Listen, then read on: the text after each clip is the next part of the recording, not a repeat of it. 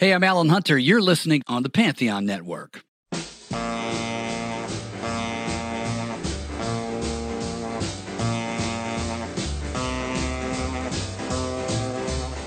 Welcome to Let It Roll, the insanely ambitious musical history podcast hosted by Nate Wilcox.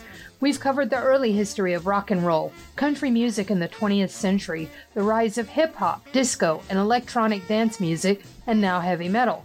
Stay tuned for our histories of Broadway, opera, punk rock, jazz, blues, and gospel. Follow the Let It Roll podcast on Twitter at Let It Rollcast, and check out our website at letitrollpodcast.com.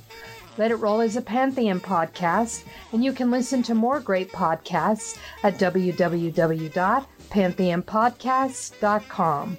Today, Nate welcomes back Alana Nash to kick off our 14th season with a discussion of her book, The Colonel, The Extraordinary Story of Colonel Tom Parker and Elvis Presley, which is coming out in a new expanded edition on June 21st.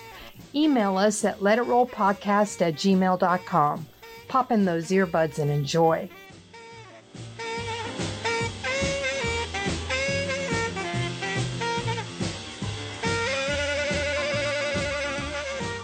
It's time to let it roll. I'm your host, Nate Wilcox, and today we're joined by Alana Nash, the author of The Colonel, The Extraordinary Story of Colonel Tom Parker and Elvis Presley. Welcome back, Alana. Thanks for having me. And this is like the Moby Dick of rock and roll stories. Colonel Tom Parker is about as morally ambivalent as it gets. You know, he is, but it's while it's tempting to paint him with a totally black brush, he did a lot of really terrific and important things for Elvis, too. Yeah, he's a really remarkably competent and aggressive manager. He definitely maximized the revenue that was coming into Elvis, but at considerable cost. Well, yeah, he certainly limited his star and his ability to fulfill his destiny, I think, as far as all of the aspects of entertainment.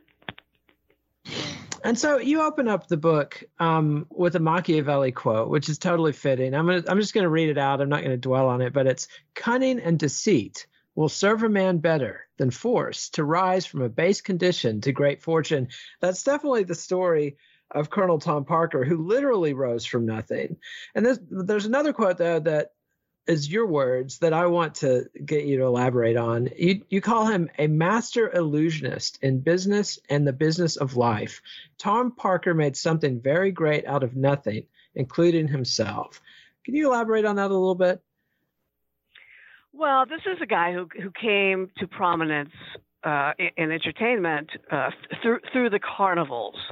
Initially in carnivals in his native Holland. He was not an American citizen, even though he claimed that he was from West Virginia. That was a total ruse. So he grew up learning how to separate people from their money. And he grew up believing, living by this doctrine. You either con or you get conned.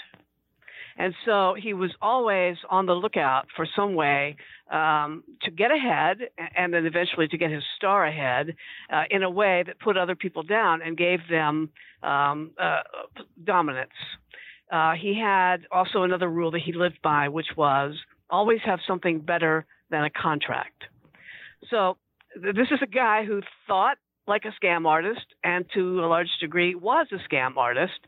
The irony is that he had a very kind of, as a lot of scam artists do, con men do, he had a rigid code of honor within that system. And he also had a technique or an art that he called snowing.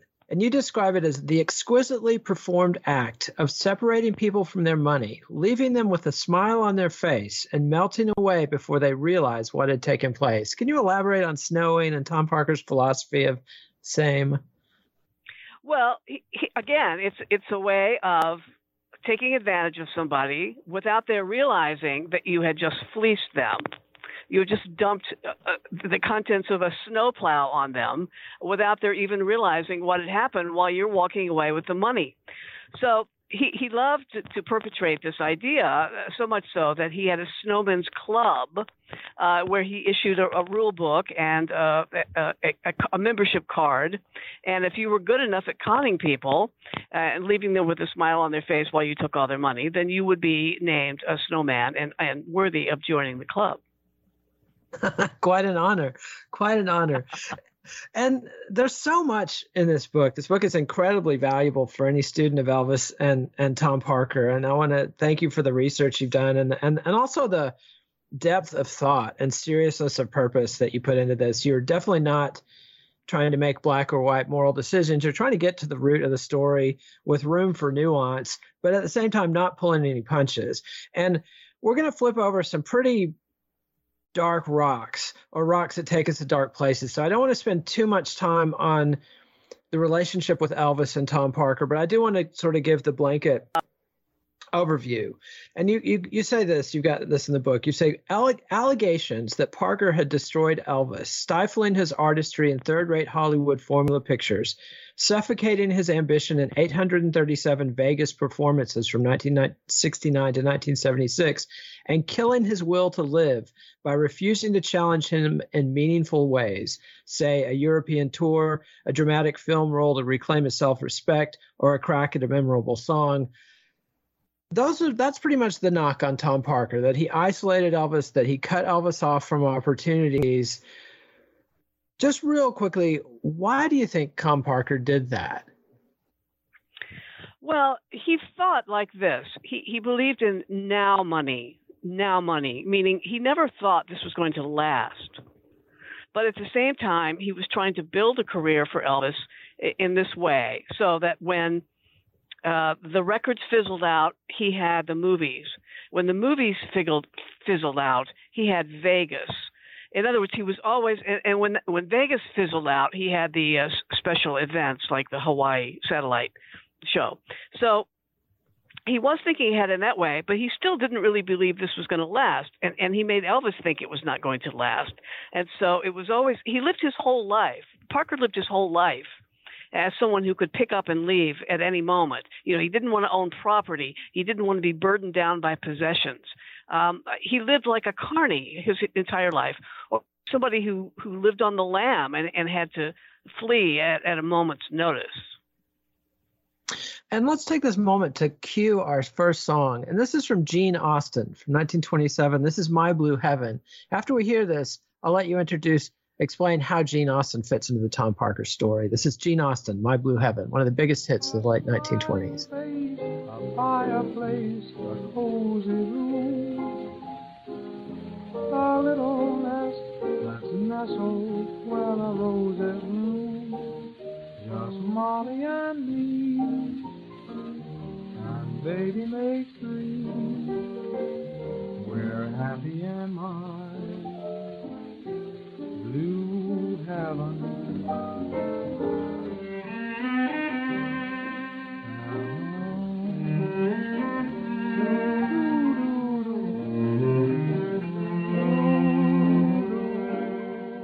And that was Gene Austin's epic hit, My Blue Heaven. Gene Austin, possibly the first of the crooners, the first to adapt to electric microphones. This became a huge genre with Bing Crosby and Rudy Valley and Russ Columbo and others.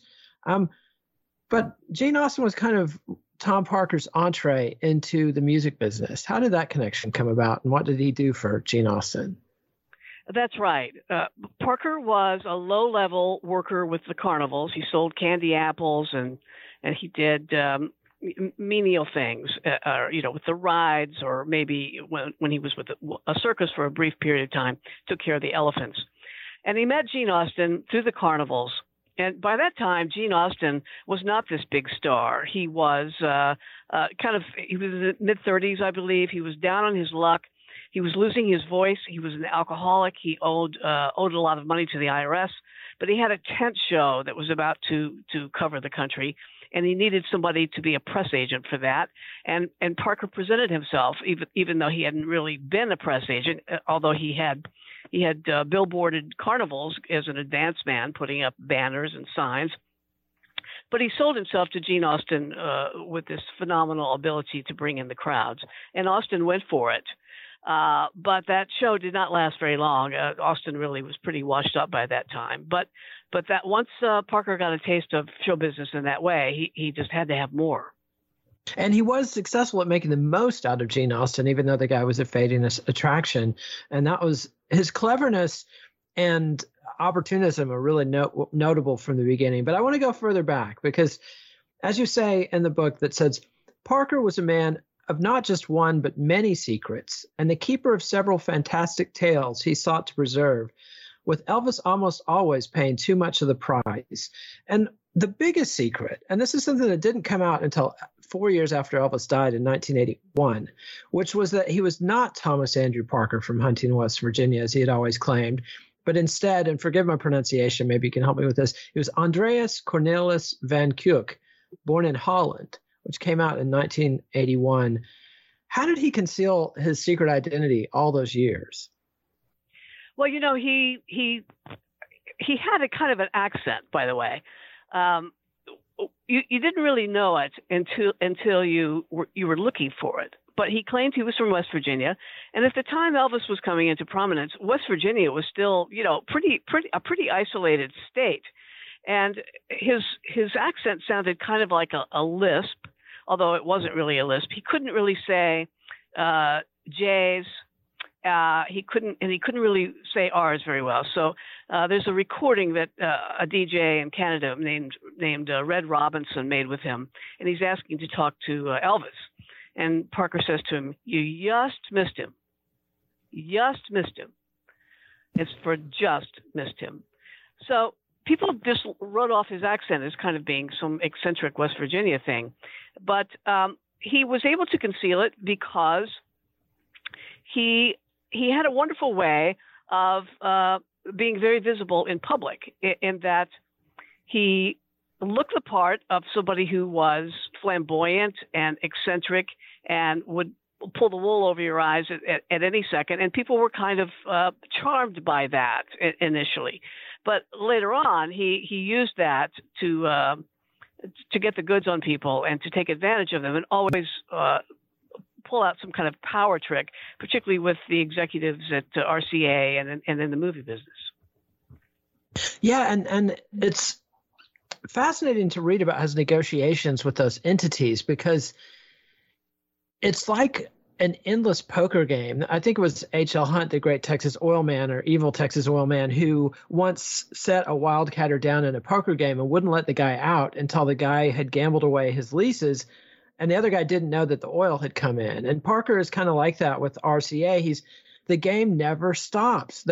Every time they renegotiate, there's another contract and another set of demands. And eventually he kind of painted Elvis into a corner where the Colonel had grabbed so much of the budget to pay Elvis and the Colonel that there was no budget left over for co-stars, sets, travel, quality scripts, et cetera, et cetera. So like you say, it was a very short-term thinking and sabotaged Elvis's artistry in the long run.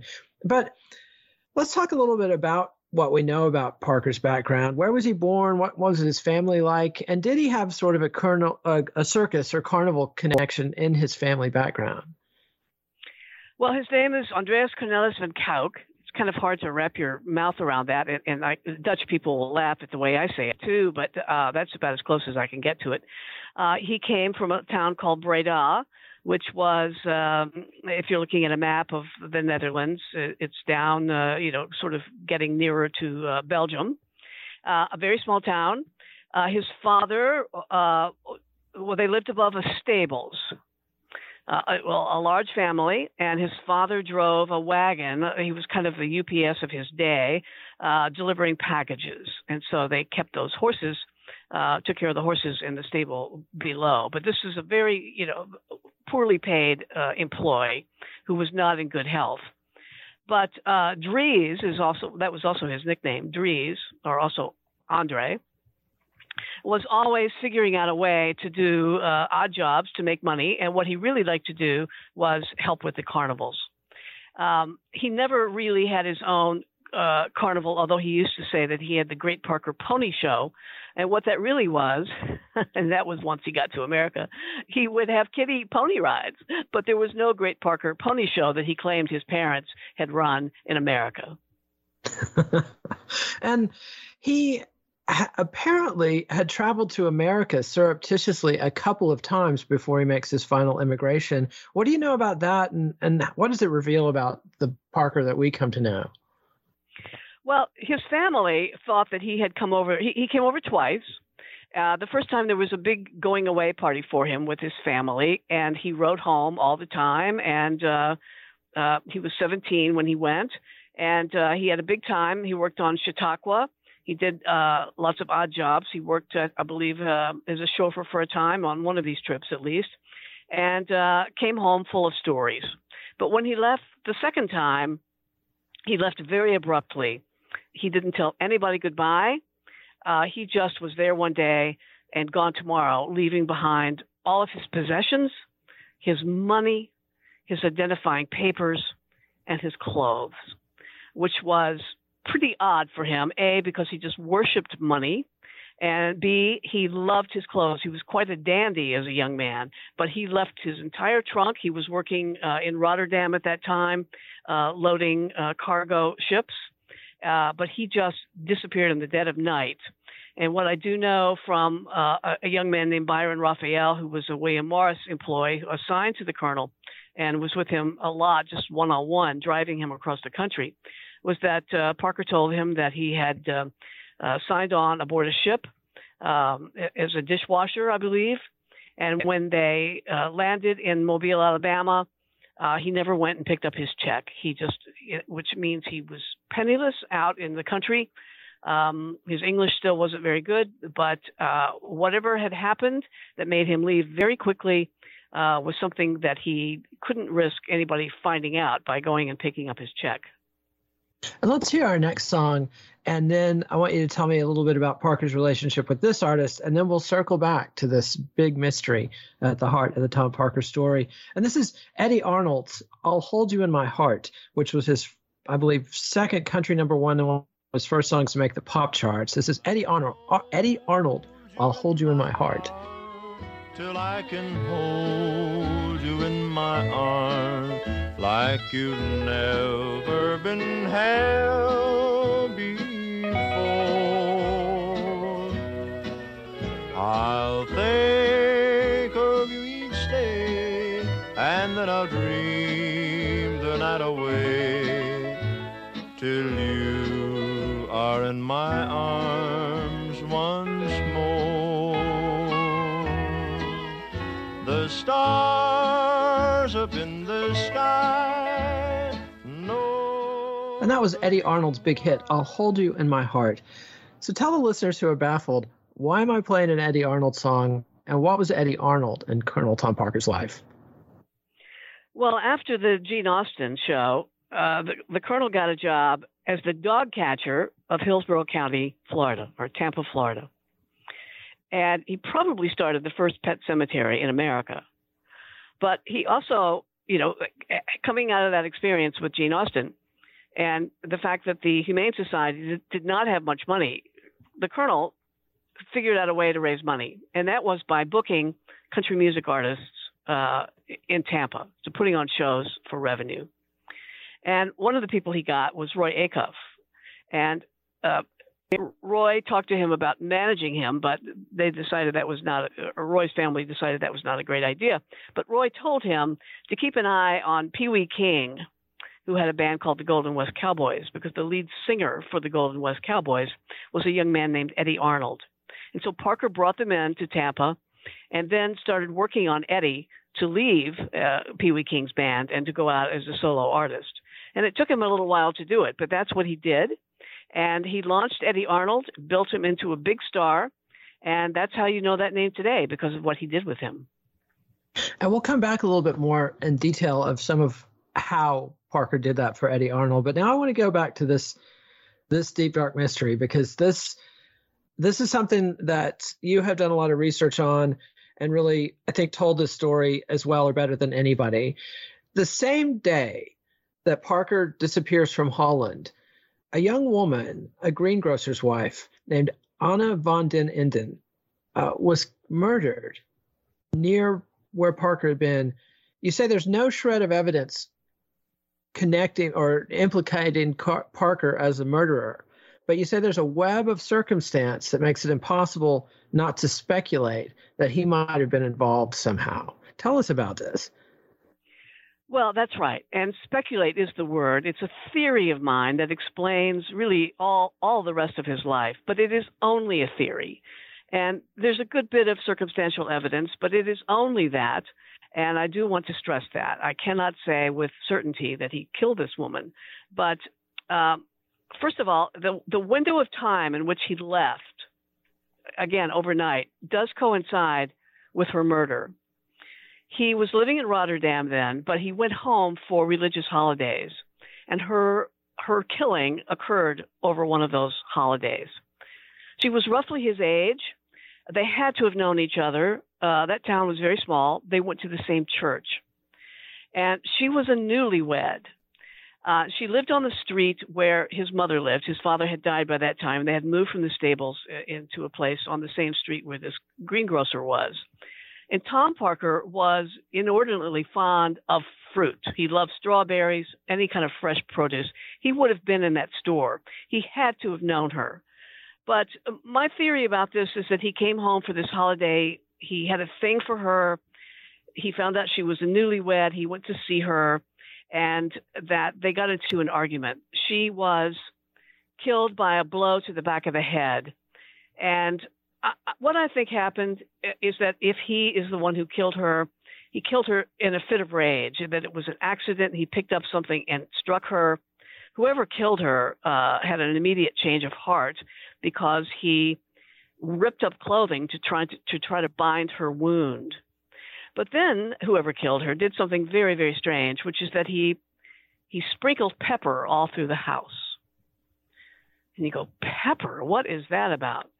Well, the police in Breda in 1929, when this occurred, used dogs to sniff out the scent of someone who had perpetrated a crime.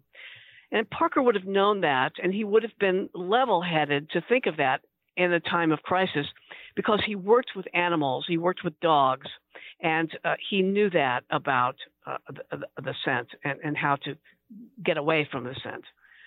All I can say is that he left during that window of time, again, taking nothing, landed in America, did not pick up his check, went into the carnivals, and then he went into the U.S. Army.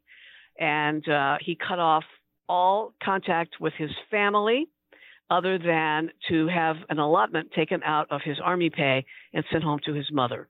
Whereas before, on the first trip, he wrote them a lot. He would occasionally send a letter, but he would sign it Andre/Tom Parker and send photographs, meaning I am changing my life and my identity, and after a while, you will not hear from me again. Weird stuff. And his Army career is also quite a bit of mystery, and it took not just you, but a lot of people digging into the history and trying to find the records.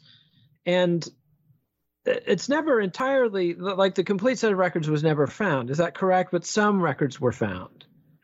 Well, there were a couple of books about Parker before me, one before mine, and one by Dirk Vellinga and Mick Farron did a really terrific job in tracking Parker's enlistment and his service in Hawaii, where Elvis would spend much of his career. What they were not able to get, and I was not able to get until I hired an Army records researcher, were records from about his transfer. From Hawaii, he went to Pensacola, Florida. And the records that did still exist, there had been a big fire of Army records in St. Louis in the 70s. But my records researcher, his name was Dick Beelan, he's still alive and he's really terrific, was able to find his discharge papers and also his morning reports and rosters. And they show that once he got to Pensacola, Florida, he went AWOL. And he went AWOL for a very long time. And I hired a researcher down there to go through the microfiche of the newspapers of the time to see if there had been a circus or a carnival going through. And indeed, there was a circus going through at the time that he went AWOL. I'll stop there because it's quite a story from then on out, but it's a lot to absorb at one time. Yeah, you know your man. I think that's key to knowing Tom Parker is to look to see if there was a circus in town. Yeah. if he ran off with it. But something that you found in these Army records, because, once he comes back, then he's put in solitary confinement. He has a massive psychotic break after being in solitary confinement. And then he's at Walter Reed Hospital. And when he's discharged, they give him an honorable discharge because they diagnose him with psychosis, psychogenic depression, and a constitutional psychopathic state, thereby saying that he's not responsible for his conduct because he's so mentally disabled. But psychopathy usually isn't treated as a disability. It's treated more as a red flag for other people to beware of because a psychopath has no conscience. A psychopath has no empathy. Do you really think Tom Parker was a psychopath? I think he was probably a sociopath. A psychopath takes it to a different bit of a level, but constitutional psychopathic state is 1933 language, according to two psychiatrists that I showed this to, for antisocial personality disorder. That's what we would call it today. And that's how most murderers are classified, as having antisocial personality disorder. Yeah, it's a scary thing. I've dealt with a couple of people later found out that they were sociopaths and were not people I was expecting, but they revealed it in their behavior and the consistent pattern of burning other people, of interactions that left the other person extremely disadvantaged with no consideration on the part of the perpetrator for the harm they've caused. And that does seem consistent with Tom Parker. And then one other thing I want to get at with Parker, because, you talk about with the woman that was killed, Anna Van Inden, that perhaps they'd had a relationship or some kind of connection. And, Parker was married to a woman, Marie Mott Ross-Sayre, Mrs. Parker. It's not clear if they ever even legally married, but it's also very unclear about their relationship. And you quote several people in the book who say Parker was asexual. But let's take our sponsor break, and then when we come back, I'll let you answer that question. And so Tom Parker's relationships with women seem superficially straightforward. He was married to Marie. By all appearances, they had a close relationship. They certainly had a partnership, but there's a lot of questions about his sexuality and if he was even interested in sex. Well, Byron Raphael said to me, and somebody else said the same thing, that what he got off on really was not sex, but screwing people out of money. So they would watch him on the phone, negotiating a deal. And of course, negotiating something, throwing something crazy. He did this at MGM later, like insisting that this, deal for more money than Elvis had, any actor had ever gotten in Hollywood. The deal was only good if the studio threw in the ashtray on the table. He was always looking for something to throw people off, keep them on guard and off kilter, so he could take the most advantage of them. So negotiation was uppermost to him, not women. Oh, what a character. And then in the war period, there's this opportunity, the Smith Act, which basically required aliens, people, non-citizens who were in the United States, to register, but it also gave this incredible opportunity for people who are here illegally to get amnesty and become citizens. Parker did not take advantage of that. And ultimately, at the end of the book, you show how he used this status where he had surrendered his Dutch citizenship when he joined the U.S. Army, but he never became a U.S. citizen. And ultimately, that proved to be helpful to him in a legal case. And the implication, I don't know if you ever quite say it in the book, but the implication is that was kind of his whole card should he ever be extradited to Holland for some reason. Is that a fair way to characterize it? Yes, it is. The Smith Act was 1940, and it said, come forward if you're here illegally, and we'll make you a citizen. We'll forgive the fact that you've been here illegally. And he ignored that. And then there was another opportunity for him to do that when he had Eddie Arnold. And again, he turned that down. He just didn't reply. So, he's always thinking ahead. He's always looking for an escape route or some way to get away. And, somebody in the book says he had it from the eyebrows up.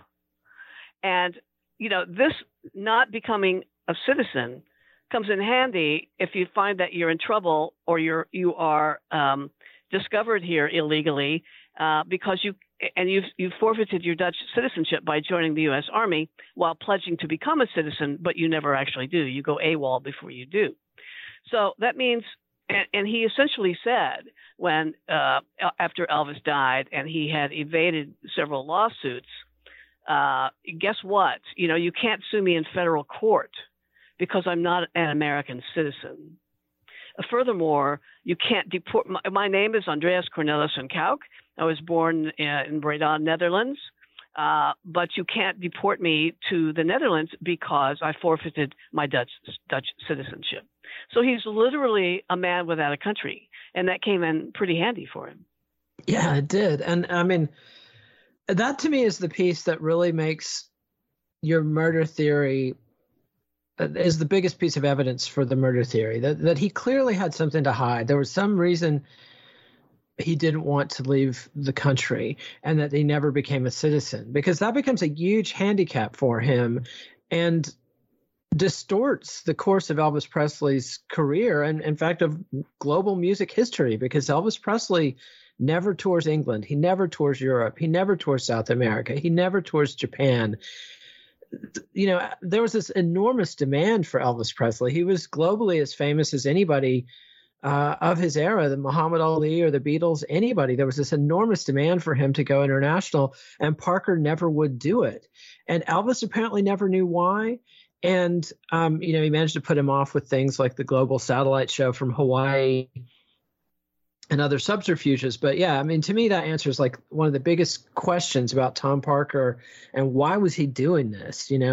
Somebody who got himself named a colonel by the governor of Louisiana could surely have solved his citizenship problems if he had wanted to.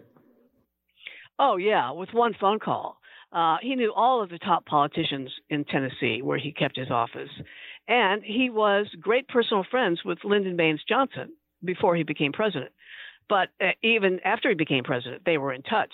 There are letters that I was able to get copies of from the Johnson Library. And Linda Johnson came to one of Elvis's movie sets. So certainly LBJ could have cleared that up for him. I mean, literally with one phone call. So you have to ask, why didn't he? Why didn't Parker pull in that favor?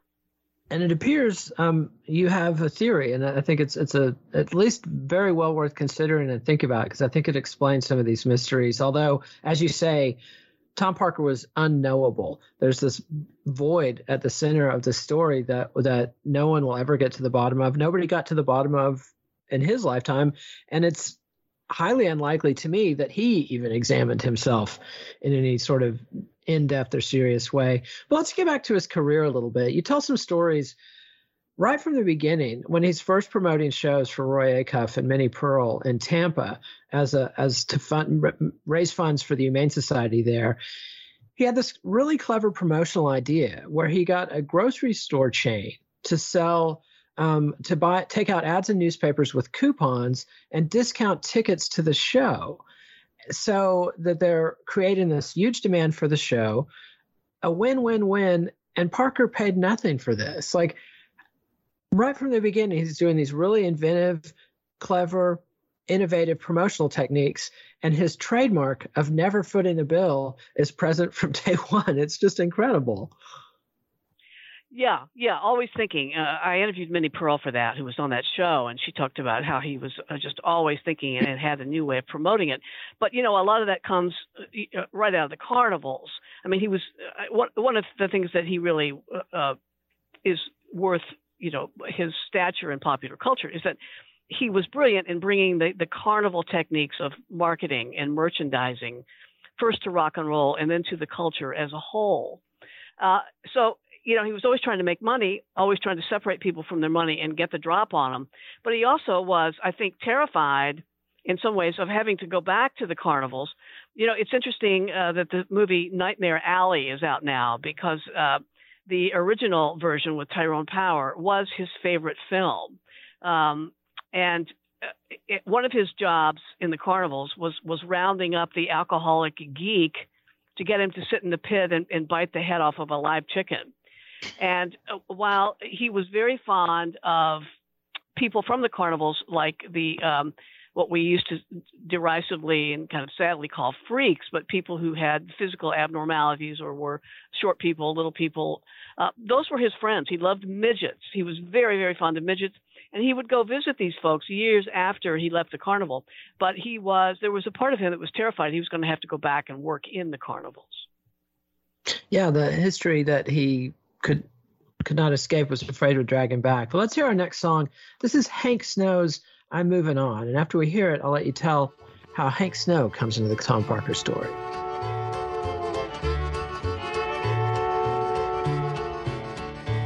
That big eight-wheeler rolling down the track means your true loving daddy ain't coming back, 'cause I'm moving on. I'll soon be gone. You are flying too high for my little old sky, so I'm moving on. That big loud whistle as it blew and blew said, hello to the Southland, we're coming to you and we're moving on. Oh, hear my song. You had the laugh on me, so I've set you free and I'm moving on. And that was Hank Snow, I'm Moving On. And so after Eddie Arnold's incredible rise to the top, in 1953, Arnold fires Parker. And I want to go back and go through that history a little bit more. But Parker ends up, one of the reasons he got fired was he was two-timing Eddie Arnold. He always promised Eddie Arnold, you're my only client. And then Eddie Arnold got firsthand evidence that Parker was promoting shows for Hank Snow behind his back. And then Hank and Parker have a partnership where they book shows and promote shows.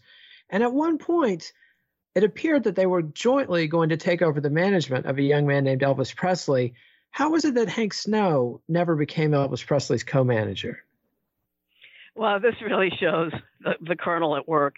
And by the way, I have a friend, a Dutch journalist, whose name is Constant Myers, and he was able to do something I wasn't able to do. He got Hank on the phone. He was working on a documentary film about the Colonel, and he asked to interview Colonel Parker, and Hank Snow said to him, "Sir, that name is a curse word to me." So he did not get his interview, but he got a great quote. Well, yes, you're right. So Parker is managing and booking Eddie for 25% of everything for exclusivity and two-timing him, as you say, with Hank. So they have this Jamboree Attractions, which had been Parker's company, and he blends it with Hank Snow, and he tries to wrangle a very young Elvis Presley to this company. But Gladys Presley doesn't trust Colonel Parker. She may not have been an educated woman, but she was smart and she had street smarts and she had great intuition. And she didn't like him and she didn't want Elvis to go with him. But she did love country music and she liked Hank Snow. So the Colonel sent Hank Snow to Memphis to sweet talk Gladys Presley. And then he went back on his own and he had two contracts in his inside coat pockets. One signed Elvis to the management company and booking agency that he had with Hank Snow. But the other one signed Elvis exclusively to Colonel only, cutting out Hank Snow from the most important music star of the 20th century. And guess which contract he got the Presleys to sign? Yeah. Anyone who knows anything about Colonel Parker knows how that fast move was pulled off. So, yeah, his MO is consistent, and he as slick as a greased pig. This guy cannot be pinned down and virtually always came out on top of any business negotiation he was involved in. But another pattern of Parker's was this ability to assemble teams around himself. And this is something he did once he became Eddie Arnold's manager. And Eddie, as much as he fired him, he wasn't bitter, and he respected Parker. He said he was a ball of fire. He worked hard. He got up early. He didn't drink. He was good at everything. He understood business. He was good with the record company, and he was good with personal appearances. And in fact, after Eddie fired him, Parker managed to get a $50,000 exit payment out of him when he revealed that Eddie's contract with the record company had only been signed by Tom Parker. And so Tom Parker had a contract with RCA, not Eddie. And this is telling. And you say that his relationship with Steve Scholes at RCA, that Parker becomes more of an RCA client than his artist, whether it's Eddie Arnold or Elvis Presley. It's Parker who has a relationship with RCA Records. And he, maneuvers Elvis away from Sun. He takes offers from multiple other record companies, Atlantic, Mitch Miller at Columbia, all make offers, but it's only RCA that comes through in a really convoluted deal that Parker engineered, basically guaranteeing RCA would be the winner. He also has this partnership with Hill and Range Music Publishers, Gene and Julian Auerbach. This is the deal that more than anything retards Elvis's career, because if Hill and Range can't publish it, Elvis can't record it. There's a few exceptions to this. Chips Moman and the Big 68 Comeback managed to get a few songs through, like Suspicious Minds, but so much of the dreck that Elvis recorded is because of Hill and Range and the Hollywood deal. And there's also the William Morris Agency. Abe Lasvogel was a crony of Parker's. And there's this crazy story in the book. And if you remember the details, I'd love to hear it. But if you don't, no big deal. But where he sets up one William Morris employee to entrap another William Morris employee and then make an accusation that the second employee had been spying on Parker. Do you remember that one? And can you elaborate on that, or just his pattern? Well, we have to say that this team of RCA and Hill and Range and William Morris was a team that he had put together already for Eddie. And then, he was loyal to them. This is that kind of loyalty among thieves that I was touching on before, because his contracts with these folks were always contracts that benefited the Colonel better than it benefited his client. So he always came out better than Elvis in any of these deals. But while he honored these executives with his loyalty, he also had to punish them. And he had to exert his power over them. For example, these gentlemen were Jewish, and he would invite them to breakfast at his office and serve them ham. Or they were Abe Lasvogel, for example, was very short, and he would, they would ask for free tickets, of course, to Elvis's shows, and he would oblige, but he would put them, way up in the stands behind tall people, or where they couldn't see, or he would just figure out some way. There's a story in the book which is called The Colonel, the extraordinary story of Colonel Tom Parker and Elvis Presley. I don't know if we've even said that, but that's in the intro. Oh, thank you. So he really humiliates not Cecil B. DeMille, but one of the movie executives. Who am I thinking of? Not DeMille. Is it DeMille? I guess there's definitely a story about DeMille where Parker came out on top. Yeah, it is DeMille. Yes, thank you. Where DeMille wants to wear this Elvis button, and he tells him, that they're very, very rare, and he'll have to struggle to get one for him, and he makes him wait, and by the time he finally gets his, everybody is walking around with one of these before he gets his. But the one you're asking about is the Lenny Hershand story. And Lenny Hershand was actually the William Morris agent who was assigned to Elvis, but Parker didn't trust him. Lenny was becoming a pretty powerful agent, and he was afraid. Parker was always afraid that somebody was going to steal Elvis from him. And so that's one reason he kept Elvis isolated from other show business people. But he really didn't like Lenny, who would show up at movie sets unannounced, and Parker really got scared about this. So Lenny was so despised in his office that the employees would put like raw hamburger under the flower pots and wait till it rotted, and he couldn't stand to be in there. This is how much people disliked him. But so the William Morris agent had assigned this young guy, Byron Raphael, to Parker, and they're paying his salary, but he's really a spy for Parker. on the William Morris Agency. And he set up this scenario to embarrass Lenny and to humiliate him in front of Abe Lastfogel.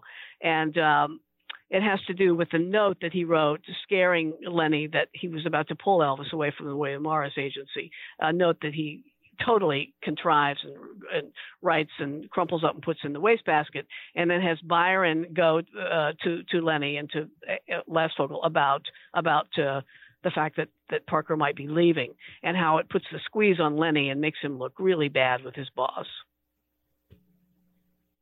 And also burned young Byron, who looks like a traitor to his employers. Yes. Which, doesn't... It really finished him. It finished him at the William Morris Agency. I mean, he could really never go back after he was finished with the Colonel. Yeah, it's very typical of somebody who's a sociopath and doesn't care about how his actions impact other people. But let's hear our last song. This is a song that Elvis recorded in the early 60s at the Colonel's request. This is one of the few times the Colonel made a musical suggestion. And this is Are You Lonesome Tonight, which was a song written by Turk and Handman in 1926. And apparently it was a favorite of Marie Parker. This is Elvis Presley, Are You Lonesome Tonight? And I'm standing there with emptiness all around. And if he won't come back to me, then they can bring the curtain down. Is your heart filled with pain? Shall I come back again? Tell me, dear, are you lonesome tonight? And that was Elvis Presley doing Are You Lonesome Tonight at Tom Parker's request, although it was a hit single for Elvis in the early 60s. And there's so much gold in this book, but there's three last nuggets I want to try to get out of if we can. And one of them is the way Tom Parker negotiated Elvis's time in the Army, because it seems Elvis could have gotten one of those deals where he wouldn't need to get a haircut. He'd be in special services. He'd just perform for the troops, and he could go back and be Elvis Presley while serving in the Army. And yet the deal that was negotiated was very different from that. Why did Parker consign Elvis to multiple years away from his career, doing KP duty, driving tanks, being a real soldier in Germany, far away from America, where even Parker couldn't see him? What do you think the motivation for that was? Well, I think it was threefold. When Elvis got out of the Army, first of all, he didn't even have, he could have gotten him out of doing any service at all, but he wanted him to go to show that he was just the boy next door. He was a regular guy. But also when he came out of the service, well, first of all, Parker had been setting up all these film deals for him, and also a Frank Sinatra special for when he got out. But by this time, he wanted all those rough edges that had made Elvis, sort of appealing to a certain part of the teenage audience, but also maybe sort of repulsive to a segment of the adult audience. He wanted all that gone. So when he came out as the boy next door, he wanted him to be polished. He wanted him to be in that tuxedo with Frank Sinatra. He wanted him to be palatable, and he wanted his music to reflect this, and also his film roles. No more King Creole, kind of a hooligan with a heart of gold, and no more of that. So he wanted this whole image change, but at the same time, I believe that he did this to protect himself, and that it's very interesting that Elvis had quite an FBI file, but there's no FBI file for Colonel Parker. That's amazing. A man who went AWOL from the service. He automatically would have had an FBI file because of that. But there's nothing. And I, this is, again, just a theory of mine, but I believe that he traded those Army records, which disappeared, as a way of getting this deal with the service. And of course, when Elvis came out, he's playing those free shows in Hawaii, right? Hawaii again, where the Colonel did his initial military service. So I believe it was a deal. I know that he went to the Pentagon numerous times when Elvis was in the service, talking with the Army about how best to use him when he came out. Amazing stuff and big picture stuff. And I think it fills in a lot of the blanks, these just enormous question marks around Elvis. And in the Colonel's defense, and we talked about this in email a little bit, I do think there's a possibility that if the Colonel had not basically helped the Army neuter Elvis, John Lennon famously said after he went to the Army he was dead, that Elvis might very well have suffered a similar fate to, Buddy Holly or Eddie Cochran, who die in horrific accidents, or, Chuck Berry, who goes to prison, or Jerry Lee Lewis, who's disgraced in a sex scandal and really kind of never heard from again. Or, the only alternatives was like Little Richard renouncing it all and becoming a preacher. And so there was definitely this aroused reactionary force in America that was marshaled against these rock and rollers. Obviously, Holly and Cochran were accidents, but, I don't know. I feel kind of like Parker bought Elvis more time, and we have no way of knowing what would have happened if Elvis had had a more conventional rock and roll manager who wasn't able to, perform this negotiation legerdemain and do these things. But like you point out, it helped Parker much more than Elvis. So yeah, just fascinating stuff we could talk about all day. But the next thing I want to talk about is Parker's big character flaw and a possible reason why Elvis spent so much time in Vegas in the late 60s. The Colonel had a gambling problem, and how did that impact his negotiations with those casinos? Yeah, the Colonel had a big gambling problem. I had 3 meetings with him in his last years in Las Vegas, and he always kind of left the meeting talking about, you might want to visit that machine over there or that table over there. I mean, his gambling problem was so bad that sometimes he wouldn't even leave his hotel room. They'd just bring the roulette wheel up to him.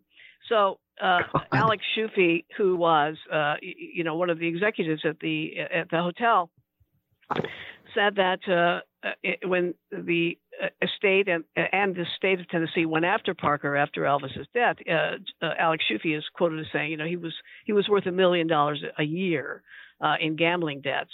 And what this really meant was that Elvis played a whole lot of free shows to pay off those gambling debts for the Colonel. Yeah. And I think kind of the ultimate verdict on Tom Parker's financial relationships with Elvis was delivered by an ad litem who was representing Lisa Marie Presley, Elvis's daughter. And the estate was basically happy with Parker's management, but this ad litem threw a spanner in the works in 1980 and filed a 300-page report that concluded it was inappropriate for executors to rely on the agreements that Parker and Elvis had come to in the late 70s. What was going on with Parker's financial relationships with Elvis that they were that egregious that a 300-page report was written by an ad litem who's essentially there to make sure that the child's interests are being represented? Yeah. Well, you remember Priscilla was not the original executrix. Vernon, Elvis's father, was still alive. I think he died in 1979 on the Colonel's birthday. So when Elvis was lying in Graceland in his casket for viewing, first by the family and friends and then by the public, Vernon and the Colonel struck a deal whereby, in fact, Vernon signed this, the Colonel would continue to represent Elvis. In fact, he famously said, Elvis isn't dead, just the body is gone, right? God. So he had already put this deal together called Boxcar Productions a couple of years earlier, whereby he owned about 80% of Elvis's name and likeness. He threw Vernon a pretty big bone, and Elvis got the smallest amount of this. So Vernon, who had done prison time for altering a check about the sale of a hog, a convicted felon was always interested in the money and not having to work too hard. So Vernon gladly signed this piece of paper, continuing this relationship whereby Parker got 50% of some deals, but essentially 80% of Elvis's name and likeness. Because the Colonel knew that after Elvis died, the money was going to be in the souvenirs and in the memorabilia and in new contracts he would strike with RCA about selling more records. So that's the way they carried on until Blanchard Toole, acting as the guardian ad litem for 9-year-old Lisa Marie Presley, stepped up and said, wait, this is fiduciary overreaching. And so he set this lawsuit in motion, which ended up with Colonel having to admit that he was here illegally and also to relinquish his hold on the Presley estate. But in a way, the Colonel got the last laugh because he had kept all of the memorabilia all through the years. And so he sold it later. He sold it to Priscilla and the estate for $2 million. So always thinking, this guy, always thinking. And so to sum it up, how do you weigh Tom Parker in the balance? Was he a net benefit for Elvis? Was he a net benefit for the world? Would Elvis had been anything, when Elvis signed up with Colonel Parker, he was a second-tier country artist who was popular in Louisiana and Texas and beginning to break through in the rest of the South, but he hadn't made any impact nationally. Parker got him on TV, made him the biggest celebrity in the world. Could anybody else have done that? Or go ahead. Good question. He had won an early Billboard award on his own, but Bob Neal was his manager at the time, and Bob Neal said to me, I just didn't see how big he could be. Nobody had been that big before except Frank Sinatra, and I just wasn't thinking about them in the same category. So he said, but Parker knew how to do it, and it was the right thing for him to do to let Parker take him. Originally, he just he brought Parker in to book him into places like New Mexico, where Bob didn't have any contacts. Bob just had his kind of Mid-South contacts. But he said, he was a razzle-dazzle character. I remember sitting across his desk and having him say, what a razzle-dazzle character Colonel Parker was. But it was ultimately it was the right move for Elvis because he took him places that nobody else would be able to do. And in fact, even with this team that he had assembled, the William Morris Agency was not crazy about Elvis Presley. They thought he was vulgar, especially the New York office that was in charge of booking him on those shows, those network television shows, just didn't see it, didn't want to do it. And they weren't really trying very hard. And Colonel took it away from them and did it himself. He got the Tommy Dorsey shows booked. So he was, bottom line, he was a fantastic promoter. He was not a great manager because the deals always benefited him better than they did Elvis. But he did take him places. He did manage to keep him on top always, even through the psychedelic era, by making sure that he did not do material that was too trendy. And in the end, he protected the rights of all estates of dead artists in the move that he made with Elvis, especially in merchandising.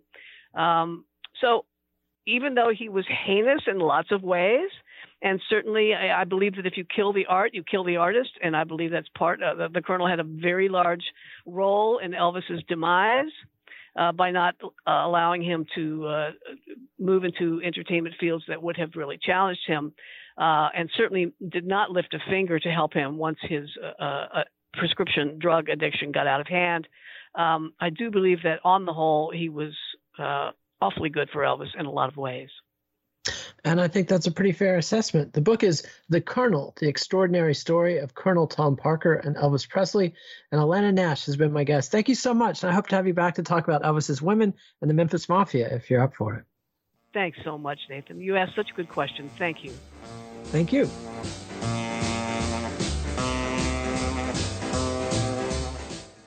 Follow the Let It Roll podcast on Twitter at Let It Rollcast, and check out our website at letitrollpodcast.com. Next week, Nate welcomes Peter Ames Carlin to discuss his book, Sonic Boom, The Impossible Rise of Warner Brothers Records from Hendrix to Fleetwood Mac to Madonna to Prince. Let It Roll is a Pantheon podcast, and you can listen to more great podcasts at www.pantheonpodcasts.com.